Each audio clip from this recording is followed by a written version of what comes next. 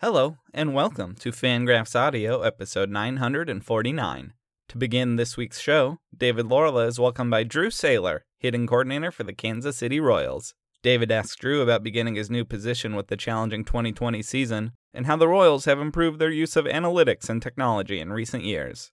We also hear about a number of promising prospects in the system, including MJ Melendez, Nick Pratto, Nathan Eaton, and of course, Bobby Witt Jr. He works incredibly hard at his craft. He's one of the guys that just, again, like when you think and you try to build a player in terms of just physical tools, mental tools, emotional EQ and IQ, like he is probably the player that you would build on MLB The Show. That's the type of special that we have with Bobby. After that, Eric Longenhagen is joined by roster resource guru Jason Martinez to preview the 40-man roster deadline, which is the same day this podcast comes out. Eric and Jason look around the league at a number of teams who have prospects who may need to be added to 40-man rosters to protect them from the Rule 5 draft this winter, which also means a number of players are going to get designated for assignment to make room. There's certain teams which we'll discuss right now which have a lot of interesting guys to add and not that many spots, which is how you end up after this Friday. A whole bunch of fun, interesting analysis on who are going to be the top picks in the Rule 5 draft, who's the next Akil Baddoo, who's the next Garrett Whitlock, Tyler Wells. You got a couple pretty good success stories this year. But before we get to these segments, I must offer my weekly reminder for you to check out the Fangraphs.com shop. We have great merch, as well as ad-free memberships, which are the best way to both browse and support the site, helping us keep doing everything we do. Thank you. We couldn't do it without you. Enjoy the show.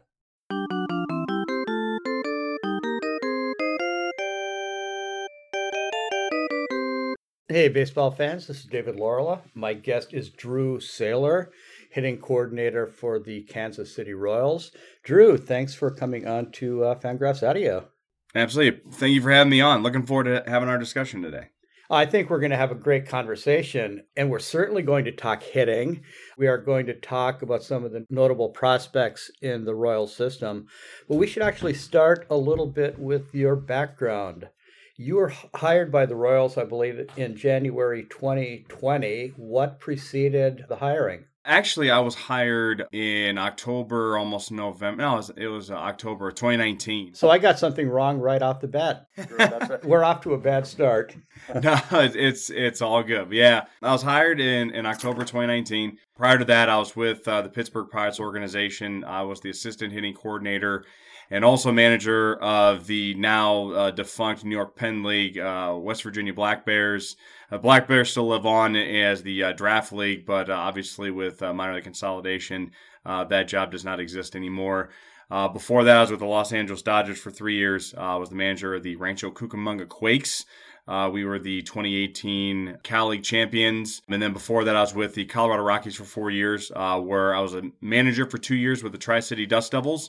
1 year I was a hitting coach with the Modesto Nuts, which was my last year. And then my very first job in professional baseball, I was the hitting coach of the Grand Junction Rockies, the now defunct affiliated Pioneer League. That's now an independent league team. So that's my coaching lineage in professional baseball. And you started coaching pretty young. I think you were barely 30. Is that correct? Or were you still in your 20s? I was still in my 20s. My first year in affiliated ball, I was 28. I also had 2 years where I was a volunteer assistant at Cleveland State University and also at the University of Akron prior to that. So, yeah, I was on the younger side for sure. Yes, and you are an Ohio guy, which being a Michigan guy, I guess I can cut you a little bit of slack on that as long as we don't talk college football here. Hey, it's okay. It's been a little bit since you guys ended up beating the Ohio State University. Actually, sidebar, our director of minor league operations, Mitch Meyer, is that Team Up North fan, and he has given myself and my wife tickets to the game. And he said that he wants me to go to watch that Team Up North beat the Ohio State University. So we will see. We will see what will happen here in a couple Saturdays. Yeah, Mitch, if you happen to be listening to this pod, hey, you and I are both going to really enjoy that. It will happen in our lifetime, I guess. It's been pretty grim lately. But no, back to baseball. Drew, before you got into coaching, you, of course, were a player. You played, I believe it was 5 years of pro ball, 3 of them in indie ball. I happened to notice that you hit one home run in affiliated ball. I think you need to tell us about that. Yeah, it was in Jamestown, New York. That was the short season affiliates of the Florida Marlins, now the Miami Marlins, with the name change. I don't remember who it was against. I do remember the home run was hitting the left center field. I remember my mom and dad were there. My aunt and uncle were also there, and a couple cousins. So it's only being about 3.5 hours away from home. They got a chance to see us play. So a really special moment to be able to hit a home run and have family there to be able to see it, especially your first and unfortunately only professional home run. So it's definitely a memory that's back in the ethers of my mind that I'll recall from time to time. Yeah, it is not uncommon, Drew, for a short season team to have one or even no players make it to the big leagues. You happen to be on a Jamestown team that had, I think, a good half dozen, and that included Logan Morrison and Chris Coughlin. Those guys had pretty good careers. Oh, tremendous careers. And really, first and foremost, just great people. What tremendous teammates they were. Just even looking back just on that year, Lomo came up. I think it was halfway through. He was in the Gulf Coast League and helped support our team as we were trying to compete. And we were racing near the end, I think, try to get into the postseason in the Pinckney division at that time. And Chris just was another type of talented player. Really good bat to ball skills, had power. You could tell that there was a real good feel for being in the skin in the infield, and especially as he went up, and I believe he was Rookie of the Year in 2008, I think maybe. But just again, being able to see those guys have just their long, really successful careers, it wasn't a surprise. It was one of those ones as a guy like myself being a 13th round pick, and for all intent and purposes, I was a guy that was just an organizational filler. You could definitely tell those guys were cut from a different cloth from the rest of us mortal men. But again, just that year was awesome. I mean, you look at just our staff. We had Bo Porter as our manager.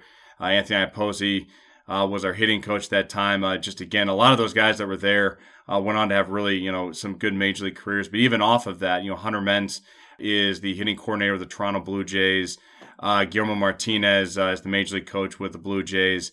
Just again, just looking back at just that first year, outside of obviously, having 6 guys off your short season team make it to the big leagues, just how many of those guys are still impacting the game, guys that we still stay in touch with one another. It's a really cool, year to look back on. You mentioned being a 13th round pick. You were drafted by the Marlins 395th overall. Do you happen to recall who was taken one pick in front of you?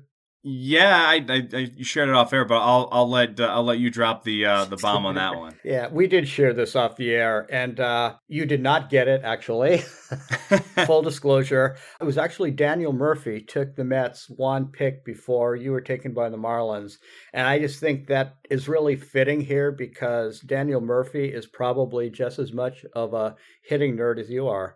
Oh yeah, I mean I've read all the articles and just kind of his thoughts just on hitting and just the different swing types based on pitch shapes, and it's definitely a guy that if I ever get the opportunity to be able to pick his brain just on his obviously incredible career that he's had as a major leaguer, but also just being able to have someone that thinks about hitting in a different light.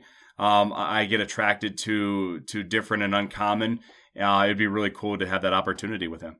And Daniel Murphy was, of course, part of the Talk Hitting series that we do here, as were you. You did a Talks Hitting with us, I think it was February of 2020, so it was heading into your first season with the Royals. And as misfortune would have it, your first year was the COVID season, so that was not really a good way to jump in to learn and work with hitters. Yeah, it definitely stressed and strained us in so many different ways as just, so many people, obviously just the horrid nature of COVID as it's ravaged, the world in a lot of ways. Really the thing that was, maybe a byproduct is just it forced us to think differently. It forced us to be creative. It forced us to find different ways to be able to still do player development while we don't have that one-on-one touch and feel. And I think that our department and our organization did a tremendous job being able to pour a lot of mental and sweat equity into our staff members and into our players just to be able to educate them Again, just thinking outside the box, I think that, looking back at the downtime, even though that obviously it's under, just such extremely, terrible conditions, I think we did a really good job of being able to, optimize, innovate, and update our department and really prepare all of our players and staff and support staff to be ready to be able to take down the 2021 season the way that we did. Was anything learned, Drew, from that summer of training, developing differently from the time that we spoke prior to the season? Like, philosophically, is everything the same now as what you shared with me? It's a continual evolution. I like to live by the rule 80-20. 80% of what we do, we should keep. 20% of it, we should get rid of. Whether it's, something that just flat out failed or something that isn't as optimized the way we want it to, we continue to evolve and optimize our processes. And so, I think that, from the time that you and I talked, I think that, the structure, the skeleton is still there. We're always trying to find ways to be able to keep ourselves ahead of the curve in so many different ways. And, for me, again, looking at just what we've been able to accomplish, this year in 2021, we're already trying to think of ways to be able to optimize 22 and even 23 and 24. We're trying to create this almost, iPhone operating system type of mentality where, we want our players and staff to feel excited when they come to our different camps, where they're kind of thinking like, I can't wait to see what they're thinking of next. We want to have that type of mentality with all of our players and staff members, and most especially with our organization. With the 20% in mind, can you give an example of something that you tried and then decided, this really doesn't work well?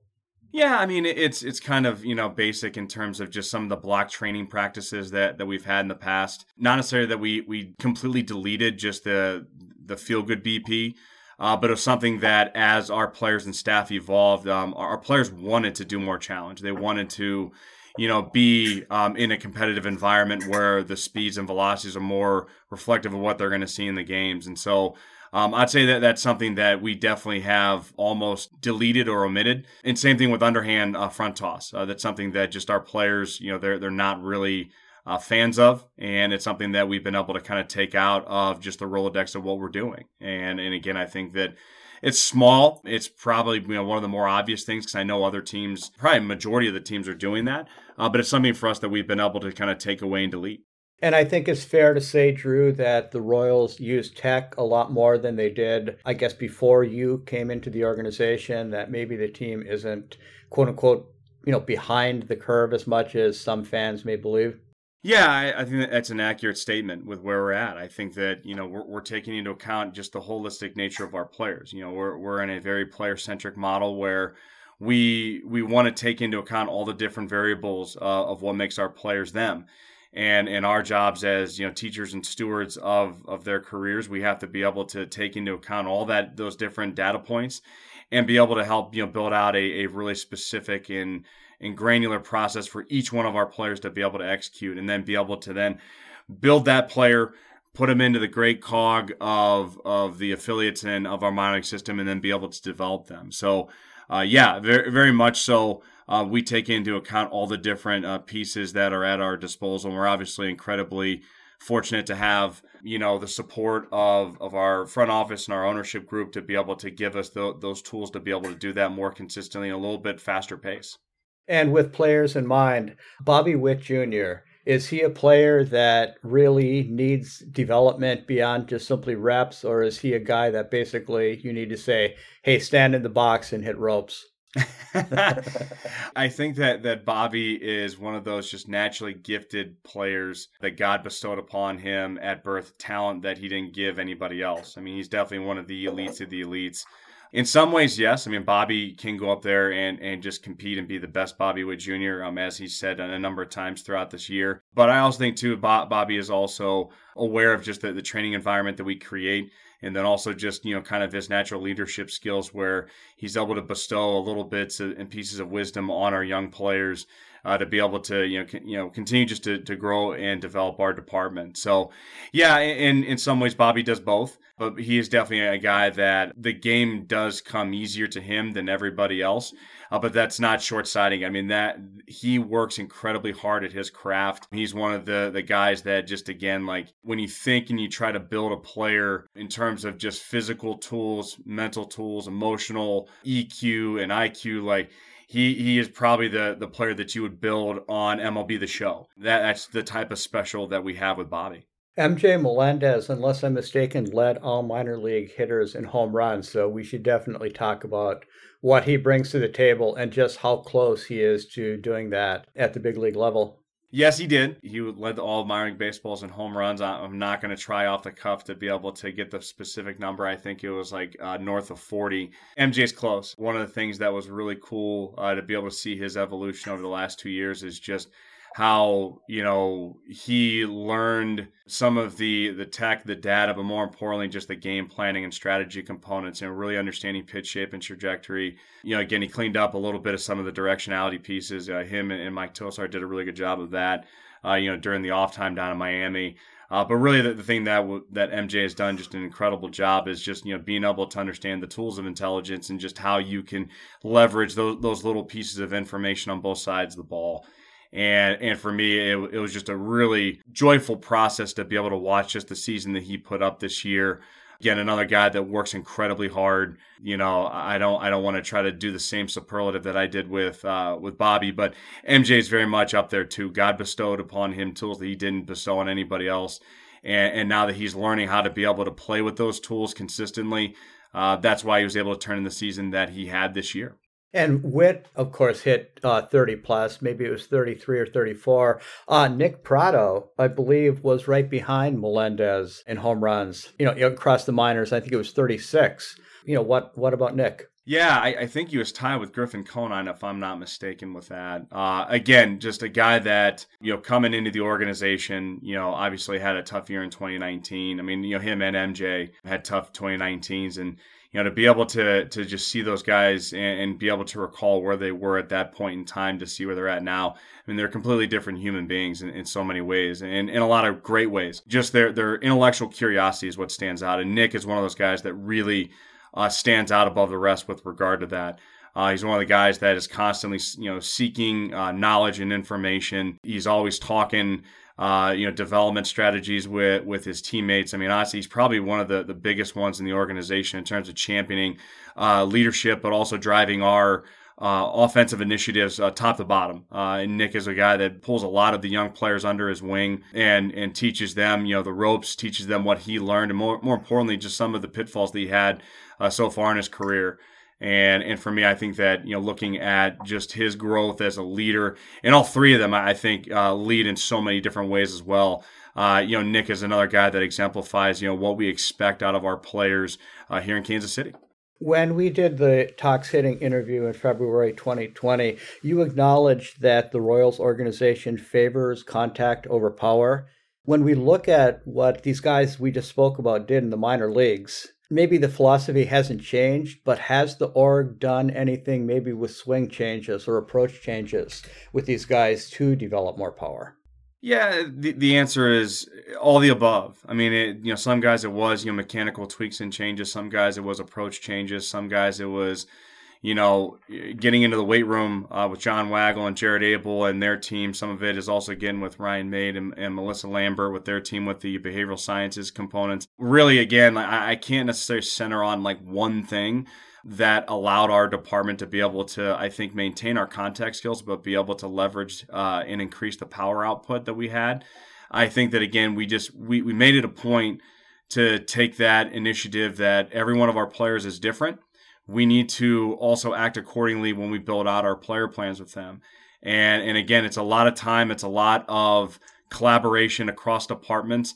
But again, it's one of those ones I think that everyone is trying to replicate in the game. I mean, there's teams that have been doing this now for years, but most especially, I think that we just got a really good group of staff members and hitting coaches and support staff members here that love the collaboration, love to communicate. And that's what I think has allowed us to be able to have, as an organization, the year that we had in the minor leagues offensively. Did either Melendez or Prado make specific adjustments? Yeah, I mean, if you go back and you look at MJ, he cleaned up his shoulder line and direction. He's not over rotating, with his shoulders. He's being able to hold that direction a lot more. Nick, found a way to be able to consolidate his hip slide. Would probably be the cue that people will talk about with him. Both guys were able to make some of those small adjustments, but really a lot of the leverage was done with all the different departments. Just the general increase of functional strength that they made. Them understanding just, how the opposition, throws pitches, the movement profiles of them, but more importantly, how those guys also took when teams just were not giving them much to hit, which again, a big tip of the cap to our, behavioral sciences and to our hitting coaches, because they help, foster them and navigate those very tricky waters, where they weren't just focused on just the results. So I think that there's a lot of things that went into those guys' quote unquote production changes. It's very difficult just to point to one. And with contact in mind, Sayuli Matias has been a very fascinating player. I know that a few seasons ago, he had more home runs than singles in the low minors. And he was just in the Fall Stars game. I saw him strike out a few times. I saw him hit a long fly ball. Does he have what it takes to make that, the steps necessary to become a viable big leaguer? I know that's a tough question. No, it's a fair one. I think that if you look at just the skill set that Sayuli brings to the table, it's incredible. I mean, you got a guy that has, I'd be bold and say it's 80 grade raw power. You have a guy that has a 70, almost 80 arm. You have a guy that runs at almost a 70 clip. Like, it's a guy that has three really crazy good weapons that are there. I do think that he has the skill set to obviously be a very good major leaguer. I think that, again, like, he's, continuing to learn more about himself, learn how all these different variables come into play to get him as prepared and as ready to go and play in baseball games. And he's also, continuing to make a couple small little tweaks and adjustments as he's going forward. He's working on, being able to, get the whole swing timed up and ready to go. And we've been able to see some really small, visual improvements with that in the Fall Stars. I think that some of the production's also been there as well. The swing and miss is down. And again, I think that, as he continues to go, through the rest of the AFL and he goes into the offseason, I know that he has a very good plan in place to continue to show those small incremental gains. And I'm excited for him. I think that this is a guy that is continuing to mature. He's learning himself. He's learning the game.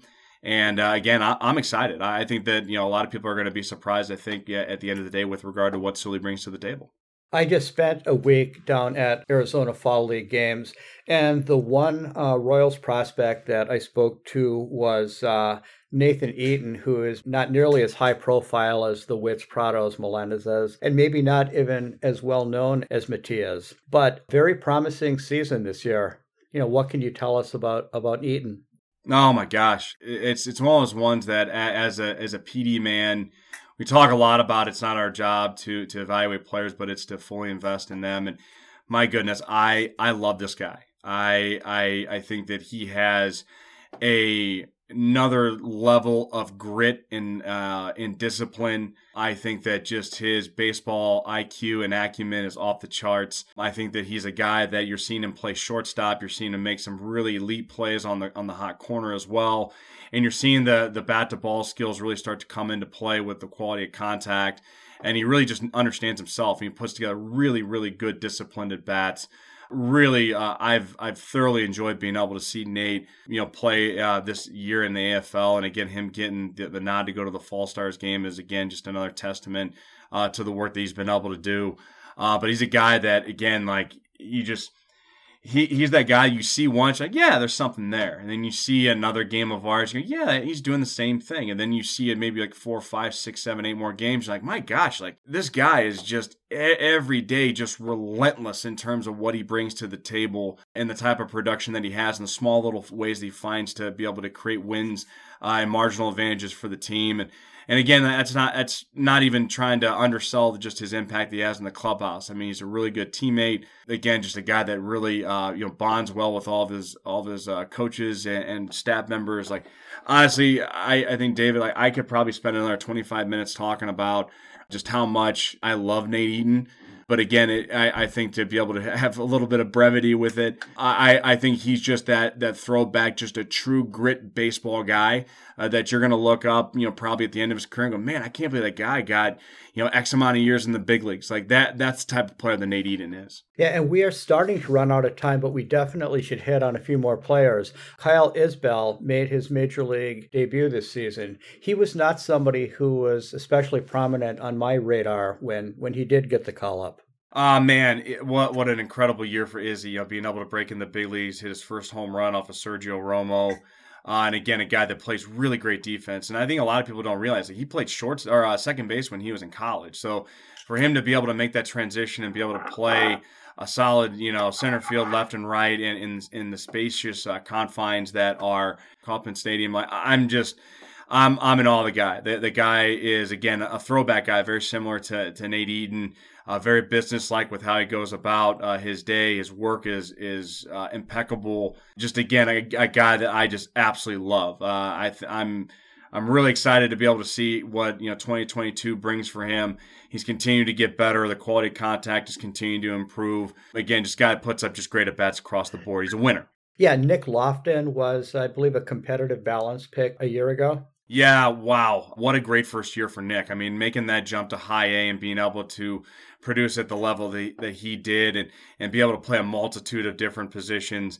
Guy is just awesome. Another guy that I absolutely love. Bat to ball skills, quality contact. He's a guy that, and he's actually recently engaged. But my daughter, when she grows up, when she becomes 40, like if she brought home someone of the character of Nick Lofton, I would be like, hey, I'm all in. Go ahead and marry him. We're all good. Everybody else is a no, but Nick Lofton is a definite yes. But again, just the character, the leadership skills he brings to the table. The guy is just phenomenal.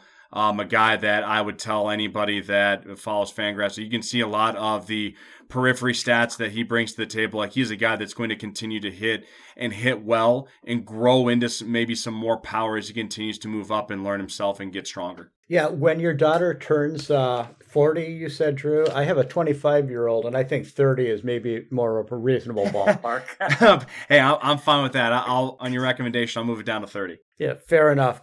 A few years ago, and I believe he's only 18 years old now, I think it was 2 years ago, somebody told me about Eric Pena. It's possible that it was you, but I had never heard of Eric Pena. I'm not Eric Longenhagen. I don't know the 16-year-old internationals. But Eric Pena maybe has gotten off to a bit of a slow start statistically, but my understanding is that his tools are off the charts good. Absolutely. And I think that, it's not to, miss, but I mean, he still was a very young player in the ACL this year. Learning the ropes. And again, just a guy that just had a little bit of disjointed nature just with regard to COVID and the shutdown. But again, absolutely love the guy. The tools are very much still there. Like you can play center, you can run the ball down. It has really good, bat speed, life to, how he goes about, playing the game and just again, he's the complete package. And it was me. I was the guy that said, I really like this Eric Pena kid. I really think that he's going to be something, and I'm not backing off of that. If anything, I'm going to, stand pat with that. I think that he brings so much to the table with regard to what he can do and just his impact moving forward. He's just a young kid that is continuing to learn and continue to grow, and I'm really excited to be able to see how he shows up this upcoming season in 2022.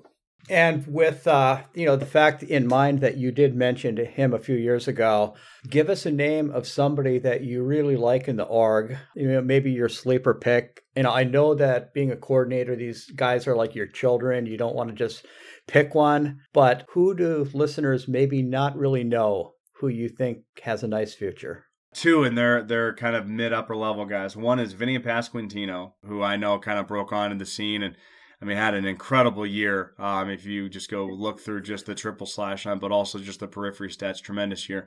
But also Michael Massey. I know he just got done winning a Gold Glove last week, I think it was, or maybe at the beginning of this week in the minor leagues. But again, just a really good, tremendous offensive output season for him. I think he had a really good year. Looking at Carter Jensen's another guy too that we took in the draft this year. Really love the bat speed, the power that's there, and again, just the way that he's evolving and the way that he goes about his work, I think is another guy that I'd probably direct people's attention to. And actually, Daryl Collins would be another guy that was in Columbia last year, a guy from the Netherlands. Really, really liked him. Played at 18 in low A, and especially just because with minor league consolidation, the souped up arms that he saw. Really love the way that he went out and produced. But I think those would be guys that I'd probably tell people to keep an eye on. Yeah. So final question, Drew. You worked in a couple of organizations before coming to Kansas City. So when you look at the talent you saw there and the talent you're seeing now, just how excited should Royals fans be in the pipeline? They should be very excited. We're going to have a really impactful wave that's going to be hitting our major league team. We're obviously hoping that it's sooner rather than later, but just more of the back building and just being able to have guys lined up behind them just to continue to give Dayton, JJ, and company as many assets and weapons, and Mike Matheny, our manager, give them as many weapons and winning caliber players as humanly possible to go out there and compete. And it's going to be a very exciting time. And Dayton expressed the vision of we're going to, have sustained winning. And I think that we're definitely well on our way to be able to do that, especially with how much our minor league system and our staff members and scouts and everyone that's poured, blood, sweat, and tears into this organization. Really, really an exciting time to be a Royal moving forward. And you definitely sound excited, Drew, as you should. I'm sure you're not too excited with looking forward to the winter in Ohio before we all go to spring training, but it's home for you. And time goes by very quickly. I think we will all be in the sunshine starting a new baseball season before we know it. Absolutely. Well, for me, I'm all for like snow 2 feet. Let's get a white Christmas here, and then January 1, let's have 75 and sun, and let's think baseball. That sounds perfect. Drew Saylor, thank you again for coming on to Fangraphs Audio. And thank you, everybody, for listening.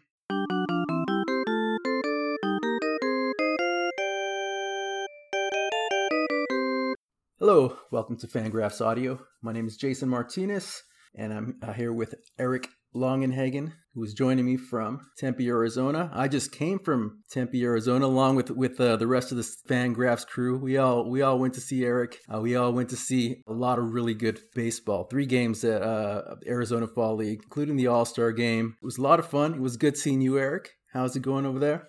It's good, yeah. It was great to have folks in town to hang out and get everyone from the site together again for the first time in 2+ years, I guess. It has been about that long since we've all gotten to see one another, and to do the Fall League where it was mostly outside and not the same experience that winter meetings or spring training would be from a person-to-person density standpoint was nice and safe for everyone involved, or as safe as it could be, for everyone to get on a plane and then be in the house in the yard. But it was great. Yeah. So starting to get things going again here with the back end of Fall League. And you and I wanted to hop on the pod and talk about what was going on this week in terms of some of the lesser known baseball transactions. This Friday is the 40-man roster deadline, by which teams need to have added all of their minor leaguers to the 40-man or not. And if not, then many of them are exposed to the Rule 5. So as certain teams have more or less depth than other teams in the minor leagues or on their 40-man roster right now, they're looking to move pieces or acquire pieces to put on that 40-man roster, or so that they don't lose anyone for nothing via the Rule 5. And there's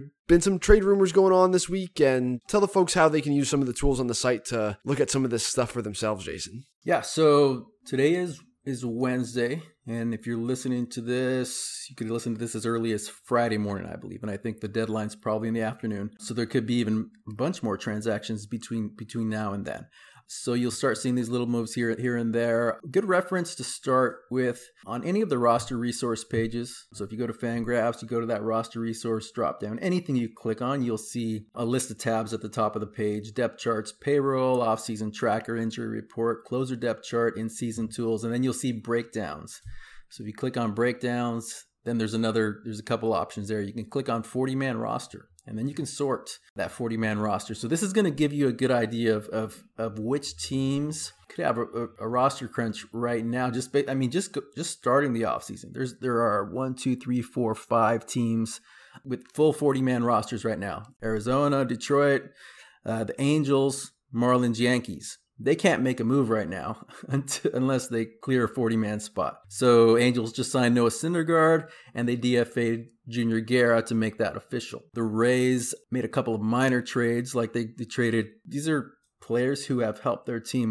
Michael Brasso traded to Milwaukee, clears one 40-man spot. Lewis Head, who was optioned and recalled like 20 times last year, but was really good. They traded him to the Marlins. And then today, sounds like they're going to release Dietrich Enns, who again, another guy who's been around forever, but goes to the Rays, and he's pretty effective in the times that they use him. He's going to be released to sign with a team overseas. So boom, 3 spots right there. And we're going to be seeing a lot of that going on. But just on that page, you can see the A's have 12 open spots right now. Shouldn't be stressing too much right now between now and Friday as far as, how many spots you have to open. And then from here, you click on one of the depth charts, and again, you'll see the 40-man info at the top. You see the 40-man total, and then there's a column mid-page. It says options for major league players, and as you go down to the minor league section, it says options or R5 status. So if you see, if it says R5, those players are eligible for this year's Rule 5 draft. And there are some cases where it will just show options remaining for a player that's not on the 40-man roster. So that background of that player's name is white. And so the options don't matter. That player is not on the 40-man roster. And so they are Rule 5 eligible. Not many of those guys will get picked up, but it happens that they are drafted in the Rule 5 draft. So they are eligible. So it's a good way to kind of quickly just scroll down and go, okay, these guys have to be protected. This guy's obviously going to be added to the 40-man. But then, there's certain teams which we'll discuss right now, which have a lot of interesting guys to add and not that many spots, which is how you end up after this Friday, a whole bunch of fun, interesting analysis on who are going to be the top picks in the Rule 5 draft, who's the next Akil Baddoo, who's the next Garrett Whitlock, Tyler Wells. You got a couple pretty good success stories this year. Yeah, I think as the more progressive thinking teams when it comes to building a farm system, once those front offices have been entrenched for a while, they tend to prioritize depth. You have Tampa Bay, you have Cleveland, you have Baltimore now, who, when they're making a lot of trades, a lot of times they're getting back 3 or 4 pieces, especially early on in the rebuild, rather than just putting all their eggs in one basket. So like a great example of this is Baltimore trading Dylan Bundy for a bunch of guys who on the prospect list were in like the 35 plus tier. Recently drafted college pitchers who were totally fine, had an interesting foundation that the Orioles wanted to develop on. Kyle Bradish, etc. So as teams do that over years and years, and you end up with like this overload of prospects who are coming due for the 40-man or not, and then what ends up happening is the team has to decide, they have to prioritize putting some of them on their own 40-man to be sure, and then also they can trade them to other teams, and it's happening in typically one of 2 ways.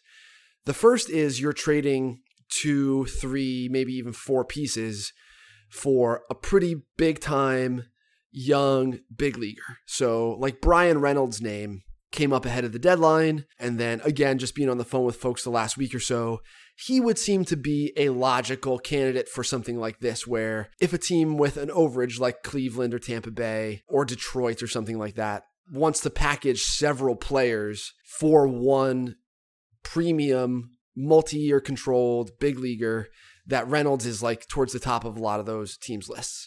Then the second type of trade that you have is the kick the can down the road type of trade. That's where, a team like, let's again pick Tampa Bay, might be dealing with someone who has a shortage, who, only has like 31 guys on their 40-man right now, who can take a bunch of the players who wouldn't make the Rays roster, which is very good, but they're probably big league quality players.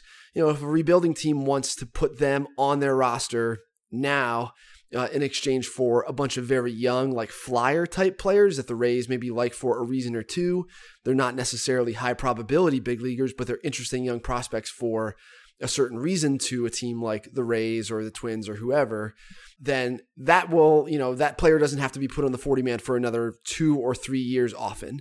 And you see like Cleveland did that with Francisco Lindor, where they basically got players who were all drafted within 2 years of when they made that trade, so that they have a little while yet for those guys to develop in the minors for them before they have to clog up a 40-man spot and force this type of decision-making. So it's a thing like called roster equilibrium, or at least that's what I call it, where like teams are trying to find the talent is basically, the system's designed for the talent to sort of balance itself out a little bit throughout the teams. And I think it does tend to work, especially as the teams have become sensitive to this and made this a transactional priority and trend. So Jason, you mentioned some of the teams who have full or close to full 40-mans. Would you run through those again? Yeah, so the teams who are full right now: Diamondbacks, Tigers, Angels, Marlins, Yankees. So 5 teams are at 40, and then probably half of the league, at least 36, 37. So they have a little bit of flexibility there.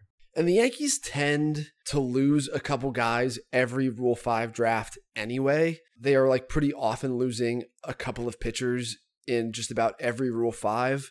I think they have the option to maybe pull Estevan Florial or maybe even Miguel Andujar off the 40. I'd be more inclined with Florial than Andujar, just because I don't think Florial is going to hit at all. And I think that we've kind of assess that now as an industry. So maybe they can create a spot by outrighting Florial. And then other than that, they have a bunch of the pitchers who you would typically expect the Yankees to sort of have on their bubble and perhaps lose. And that's sort of it. Andres Chaparro has been in the fall league and performing. He looks like a player who might be destined for Asia, maybe. There's not really enough power to support first base, third base for Andres Chaparro, although I do think he's pretty talented. And then Oswaldo Cabrera and Josh Breaux are the two maybe higher profile hitters.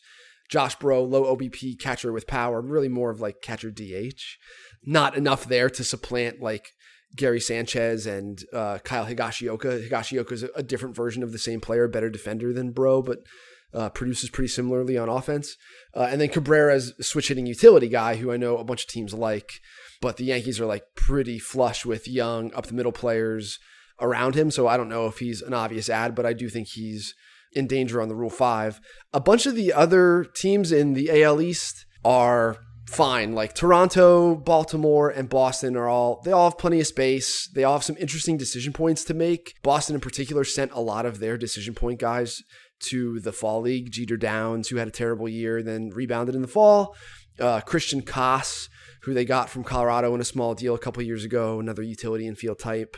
Josh Winkowski, Andrew Politi, a bunch of fringe reliever type guys they sent here too. Cole Cottom, catcher, first base, DH, again, really on the fringe of being able to catch, but has power. So I think that most of the other teams in that division have interesting decision points on some individual guys, but are going to be able to add whoever they really want to, except for Tampa Bay. Tampa Bay has had this problem just about every year that I can remember. This is just their methodology. They acquire a hugely deep farm system. Is there anyone throughout the year, Jason, as you were moving guys through the depth charts on Tampa Bay, who surprised you with their performance and how fast they were being promoted, especially if they didn't have any real, if they weren't on the Rays list entering this year? See, who stood out this year? They always have a bunch of guys, more than anyone, more than any team. Rays and the Yankees are the two teams that, when I go through all the players at the end of the season, I go, oh, okay, I should add this guy, I should add this guy. There's more than any team, those are the two teams I have to add players because they weren't ranked, they weren't really on anybody's radar. And so, yeah, it makes sense that they're gonna have this issue because, I think this is a fun team to kind of look at and kind of let's, maybe get a little bit more in depth with their decisions here, right? So I mentioned the 3 they already made. So they got 3 open 40-man spots. And they probably have, so if you look at their 40-man roster right now, I'm going to just scroll down and I don't see any more players where you go, oh yeah, that guy's just going to get DFA'd. They've already gotten rid of those guys. So Chris Mazza was outrighted, DJ Johnson, they DFA'd Adam Conley. Everybody else is interesting enough there where I go yeah, that's not an obvious DFA Right. candidate. So Even you Jeffrey Springs has 3 option years left. Like, yeah, that's value. I pretty mean, good to have. so I think the other 29 teams look at the Rays right now and they go, they can take a look and just do the math and go, we could probably, if we wanted Jeffrey Springs, that's a valuable lefty arm who we can option up and down. We can probably get him for really cheap because they're going to need to DFA somebody, right? Yeah, you have like what you think the bottom of the roster of the Rays looks like, and then if any of that represents an upgrade to you, maybe you can get that guy at a price that's lower than normal because they're motivated to clear space. Yeah. Now here's another interesting thing about the Rays. So they've already added one catcher to the 40-man roster, Rene Pinto, he's their third catcher, and he would have been a minor league. They had Adam early because he would have been a free agent. Big time year from Pinto in 2021. Yeah. So they have 2 other catchers. Probably, both played in Double-A this year. Ford Proctor, who's also can play some infields, plays shortstop as well. I'm not sure if they see him as more of a catcher or shortstop, but he played more catcher in 2021. He converted during the pandemic to catcher or to catcher. Yeah, okay. He played the infield at Rice. So he's like catcher, second base, shortstop, third base, caught in Australia last offseason. They really tried to give him a lot of work back there. I think he's pretty interesting. I think that he would be popped if he were Rule 5 eligible. Yeah, and then Blake Hunt, who they got in the Snell trade, and his former second round pick. Who's on the top 100. Yeah, and so you got two good prospects there. And so if they add both of those guys, you got 5 catchers on the 40-man roster, which is, I think the Brewers did that at some point last year. But I think teams look at that and they go, okay, are you really going to add 5 guys to your 40-man roster? So I think teams can see that situation. You go a little bit further down here. Jonathan Aranda in the infield group, another 23-year-old, was barely on the last Rays prospect list. He was just an honorable mention type guy. Split between high and Double-A in 2021. He hit, 340, 430, 545, absolutely dominant performance. Old for the level guy who is a squat-bodied, limited defensively type guy, but premium performance seemingly out of nowhere. This is a low strikeout rate guy in the low minors between 2016 and 2019, but no power. And then all of a sudden after the pandemic, there's real power. So Jonathan Aranda is another one. They have a ton of outfielders in the upper minors. Yeah, who performed. Who did well this year. And I think, so out of everybody I have in AAA and AA, you only have, aside from Josh Lowe, who's already on the 40-man, Cal Stevenson, you had ranked 52nd, and nobody else ranked, but they all did pretty good.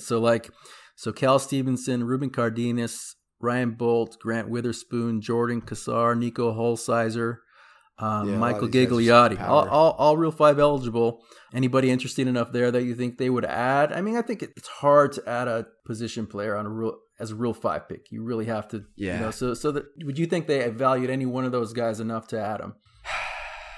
I don't think so. I think that none of them represents an obvious upgrade to what they already have on their 40 and their active roster. Brett Phillips brings to the table a lot of what Michael Gigliotti does, and Cal Stevenson. Some of these guys have carrying tools like Stevenson, and Gigliotti can really run.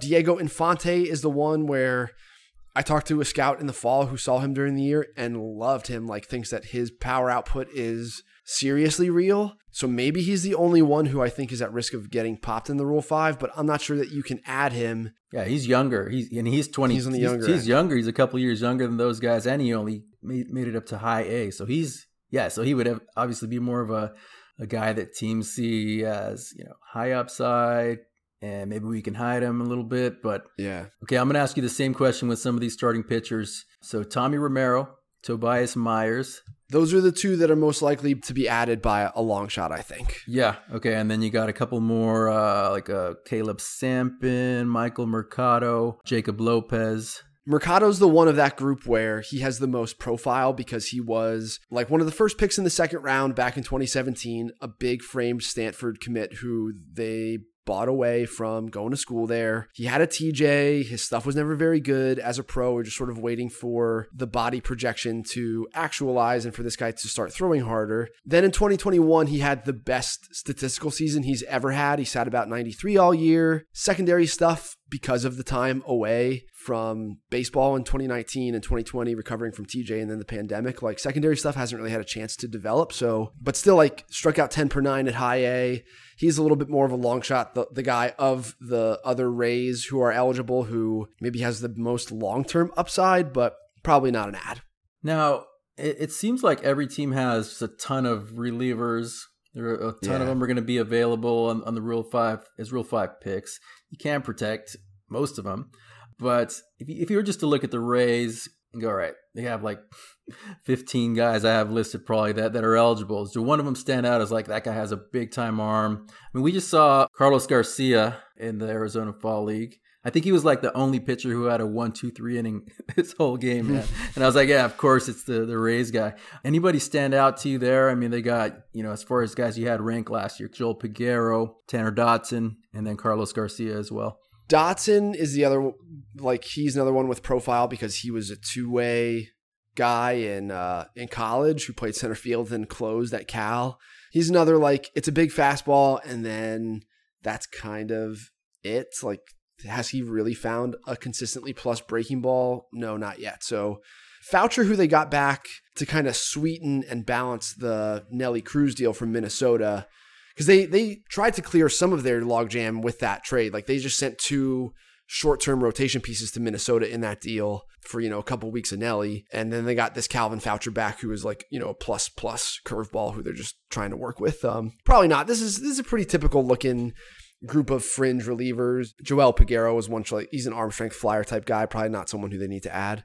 All right, so the other couple big teams in the American League, I think, are Cleveland, who we've talked about on the pod before. They're 40-man sitch right now, 36 guys on there at the moment. Lots of interesting names too. They have, right? I don't know, 8 or 9 that I'd look at and go, yeah, you should probably consider adding these guys. They had a couple in the fall league as well. Richie Palacios, who we saw. Jose Tena, who we saw. Jose Tena's 20.7 was leading the fall league and hitting for a while, is like a pretty aggressive, free-swinging, contact-oriented middle infielder. Richie Palacios was a college infielder who had major shoulder surgery, missed several years, but has always hit. In college, he hit. In pro ball, he's hit. They've tried to experiment with him in the outfield because he can't really throw the ball to first base.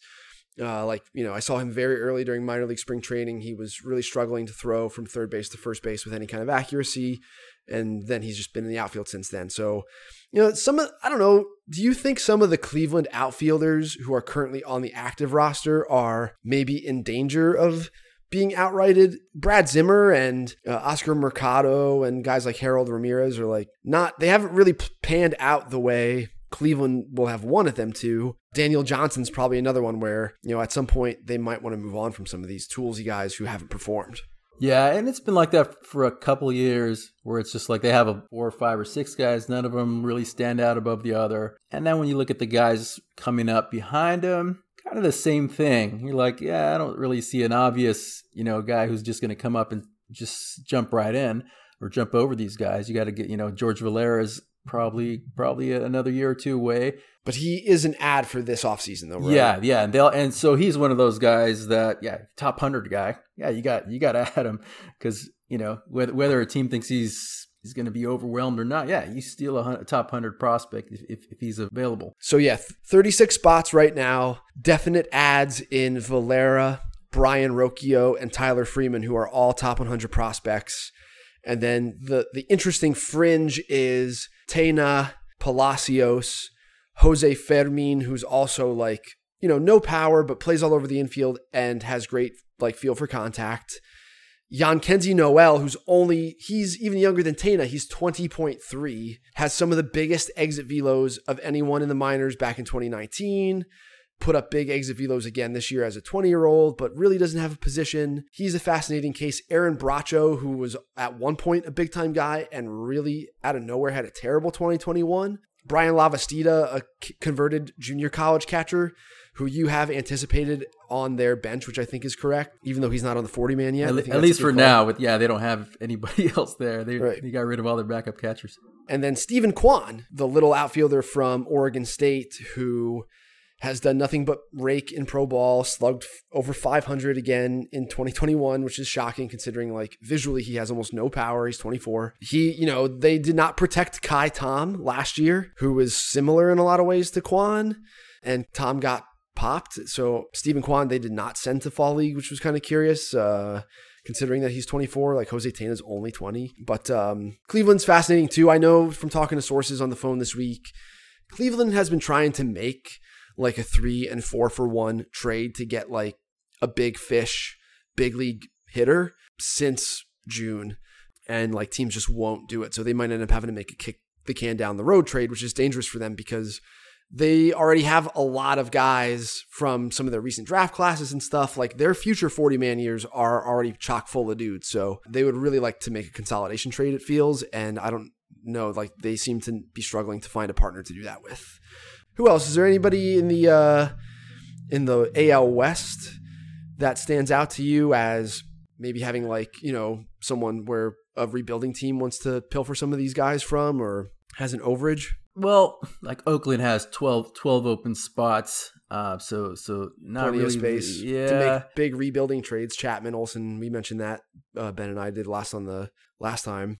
Yeah, they can be a place to dump some of your guys, I guess. Yeah, Rangers have 4 open spots right now. I think they'd be fine. I mean, they got to add somebody like Ezekiel Duran. Yep. Ricky Vanasco's an interesting guy. Look good in the Instructs start of his that I caught, so he's a probable ad, I would guess, based on that look. Yeah, and then the Angels have a full 40-man roster, so like let's take a quick look at their minor leaguers right now.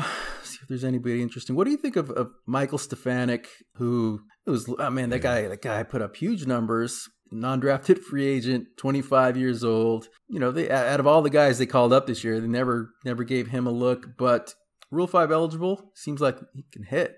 What do you know about him?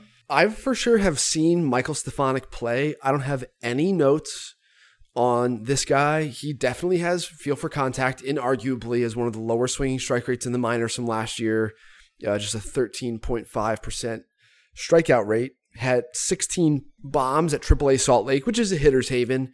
That's much, much more than he's ever hit in the past, ever. 3 is his previous career home run high. So looking at the data, at least with Stefanik, there's really not power here. This guy's max exit velo in 2021 was just 102, which is like a 30 grade.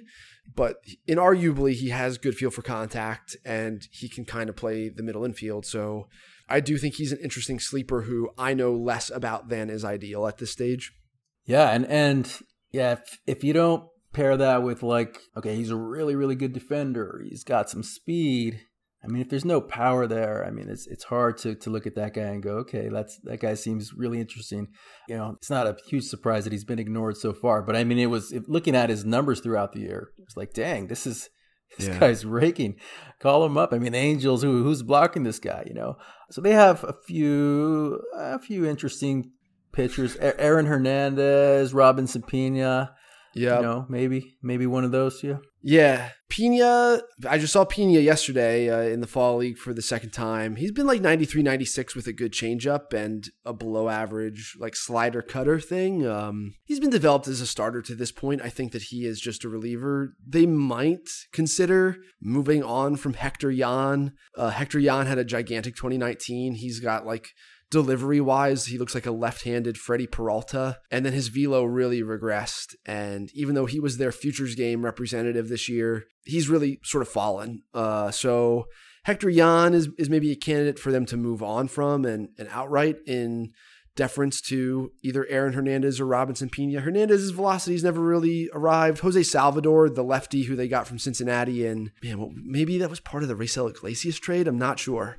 But he's like a lefty with a good curveball who has also been developed as a starter and lives in the low 90s as a starter. You hope that in relief, Jose Salvador's fastball ticks up a little bit, and then you have a pretty traditional looking lefty bullpen piece there. Orlando Martinez, the Cuban outfielder, he's going on 24. Just a high probability big leaguer, left-handed hitting corner outfielder with really good bat control. Not a big, strong guy, just a short levered, doubles power, feel for contact corner outfielder who I think, is just a rock solid 40. But they don't have any space, and I don't know if a guy like this necessarily has value in trade because like most teams have someone like this kind of hanging around. So I'm interested to see what happens with Orlando Martinez the rest of this week because he has had a good fall and just has done nothing but hit during his pro career. The Astros seemed like they could have a bit of some interesting decisions to make. So like just upper minor starting pitching prospects. Sean Dubin, Johansi Torres, Brett Conine, JP France was really good. Jonathan Bermudez. Yeah, man, Bermudez. Yeah, and so, and they have two open spots. Could probably make a couple easy cases to get it down to like a couple easy DFA cases to get it down to 36. But yeah, there's some interesting arms there. You got a couple outfitters like, Ronnie Dawson. Jeremy Pena, the shortstop's a lock. He's the automatic. Yeah, Ronnie Dawson, I don't know. He's been passed over before. That's true. And so you got Joe Perez, former second-round pick, possibly. Yep. I think the arms are definitely in that mix. Angel Makwari has been in the fall league. He's probably a no. RJ Freuer, the righty from Pitt, who's got like 2,900 RPMs on his breaking ball, is probably also a no. From all the pitchers that they have collected, Houston has a lot of interesting cases. I think you mentioned the guys who have the best stuff for sure in Conine, Dubin, and Torres. And then Bermudez has outpaced expectations, was really just seen as a pitchability org guy, but has struck out, 10 per 9 or more in both 2019 and 2021, which are his only 2 full seasons in pro ball. So the stuff I have on Bermudez, Torres, the other guys you mentioned are definitely just like reliever guys. Torres throws like more sliders than anything else because his command of it is better than his fastball command. Bermudez sitting 91 with a plus curveball and a fringe changeup is what I have in the old notes for Jonathan Bermudez. So interesting left-handed guy plus curveball and a lefty gives you a shot. All right, so in terms of the NL, as we just want to try to wrap things up here, the Mets have plenty of space at just 33 spots on the 40-man. Atlanta signed Manny Pena, that put them at 36 spots. The Champs have, I don't know, I think they're pretty good to go. Trey Harris is a righty bench bat type who I dig, like a corner outfielder with power who I wouldn't mind having come off the bench to face a lefty once in a while. Freddie Tarnok, the righty pitcher in the minors, he's 23. He's got interesting arm strength. William Woods was in the fall league, another guy with big arm strength, but nothing else really. Probably stays off of the roster. So Atlanta's seems pretty safe. Philly's interesting because Dombrowski is there and is the type of guy who wants to make a consolidation trade like it's his birthright. But they're only at 32 spots on the 40-man, and their farm system's not very deep, so I doubt that something like that's going to come. Anybody else in the NL kind of standing out to you? Your Padres are at 39 spots. Yeah, a couple questions for you here. So they're at 39. I would say there's probably like Sean Anderson, James Norwood, those probably the next up for being DFA'd. So let's say you get it down to 37, and now so let's say. Yeah, so no other obvious DFA candidates. So we get down to 37, and so I don't know if they would have to add Brandon Valenzuela to the 40-man. Right. 21 years old, breakout candidate, but not that many good catching prospects in the game. So if you want to steal one of the better up-and-coming catching prospects, he could be available. Really athletic switch hitter who performed, right? Like he's only 21. It's pretty tough to ask a guy like that to be on your active roster all year, so they might be able to sneak him through. Yeah, so you got Eggy Rosario, who's in the Arizona Fall League, and that might be a case of maybe the Padres they have to make a decision. Let's see this guy for a little bit more against some really good competition. And then you got let's see, there's also somebody like Aaron Leisure, lefty, who pitched well in Double-A this year. He would be another starter. And then you got two relievers that you had ranked in their top. Stephen Wilson, 20th ranked last season, and then Evan Miller, 32nd rank. So these are two relievers who they'd probably consider adding to the 40-man, and also probably close enough to where they'd be taken in the Rule 5 draft if a team liked him. Yeah, 14 Ks per 9 for Steven Wilson at AAA during the year. A guy who I really came on to when he was in Lidom pitching with, was he Escogido? I'm pretty sure he was Escogido 2 off seasons ago, where, yeah, it's like sitting 93.5 with above average movement and an above average slider. So pretty clean middle relief look for him. I think Mackenzie Gore has to be added this offseason too. Yes, yeah, he's the obvious one there. But yeah, Evan Miller, and I think you've pegged it correctly, that is like the bubble. It's somewhere in the Steven Wilson, Evan Miller, Mason Fox area. Mason Fox's stuff backed up in 2021, had a big 2020 fall. Or what am I thinking about 2019?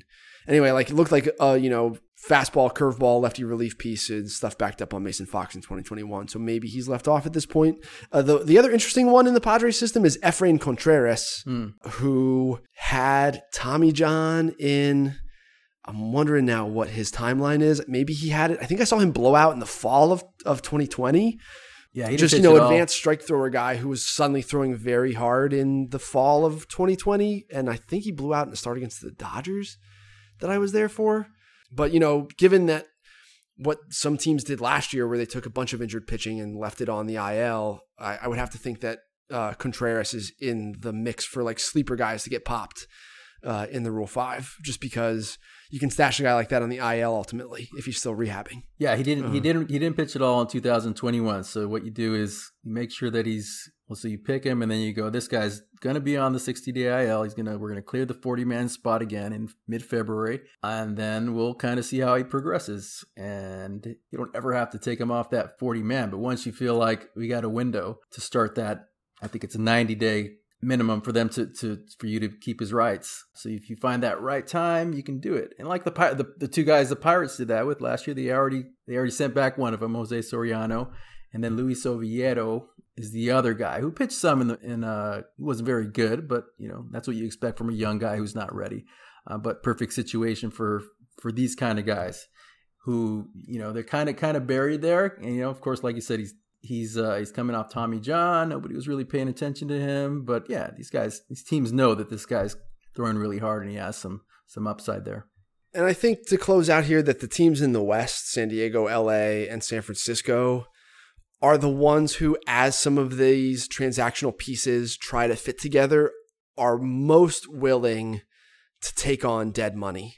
Like San Francisco and the Dodgers are just positioned financially, and I guess the Mets fall into this category too, where if twisting the Rays' arm by saying, oh, we'll pay all of Kevin Kiermaier's contract or whatever, gets them to do something that they otherwise wouldn't ordinarily do just on a baseball talent level, like those are the teams I think are most likely to leverage that piece of their organizational might. So, all right, is there anything else you want to talk about or plug? You got anything coming up that you've been working on you want folks to check out before we split? No, I mean, this is a fun week, busy week. A lot of these minor deals getting done, probably a ton of stuff, being discussed that, is not going to be a big, interesting rumor, but a lot of this stuff that we've been talking about, teams are trying to figure out how to create space and how to fit all these guys, and not lose the guys that they value. And so, the roster resource pages will be updated as things happen. Hoping that the offseason continues to be interesting, continues to progress without any interruptions. And then, fingers crossed. Although I'll have plenty to do, folks should be on the lookout for the prospect lists, which will be coming probably the week after Thanksgiving, just so we're not starting them on a short week. We'll have updated draft lists for the next 3 years. And then international players of note, the international amateurs who will be signing in January, in addition to a lot of the foreign, like Asian pro players who are of note for both this offseason and potentially for the next several offseasons. There are just some really good players in Japan and Korea who are interesting to think about where they fall on like the prospect continuum, where Lee Jung-hoo fits compared to like JJ Bleday, etc. So some of that'll be on there, and then we'll get going with the team lists. Angels, A's, Cubs, and Brewers will be the first batch of teams, so folks should be on the lookout for those after Turkey Day. For Jason Martinez, thanks to Dylan Higgins for producing. I've been Eric Longenhagen. See you next time.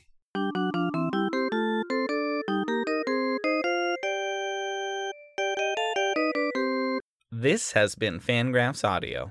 Thank you to Drew Saylor for joining us, and thank you for listening. If you enjoy the program, consider recommending it to a friend.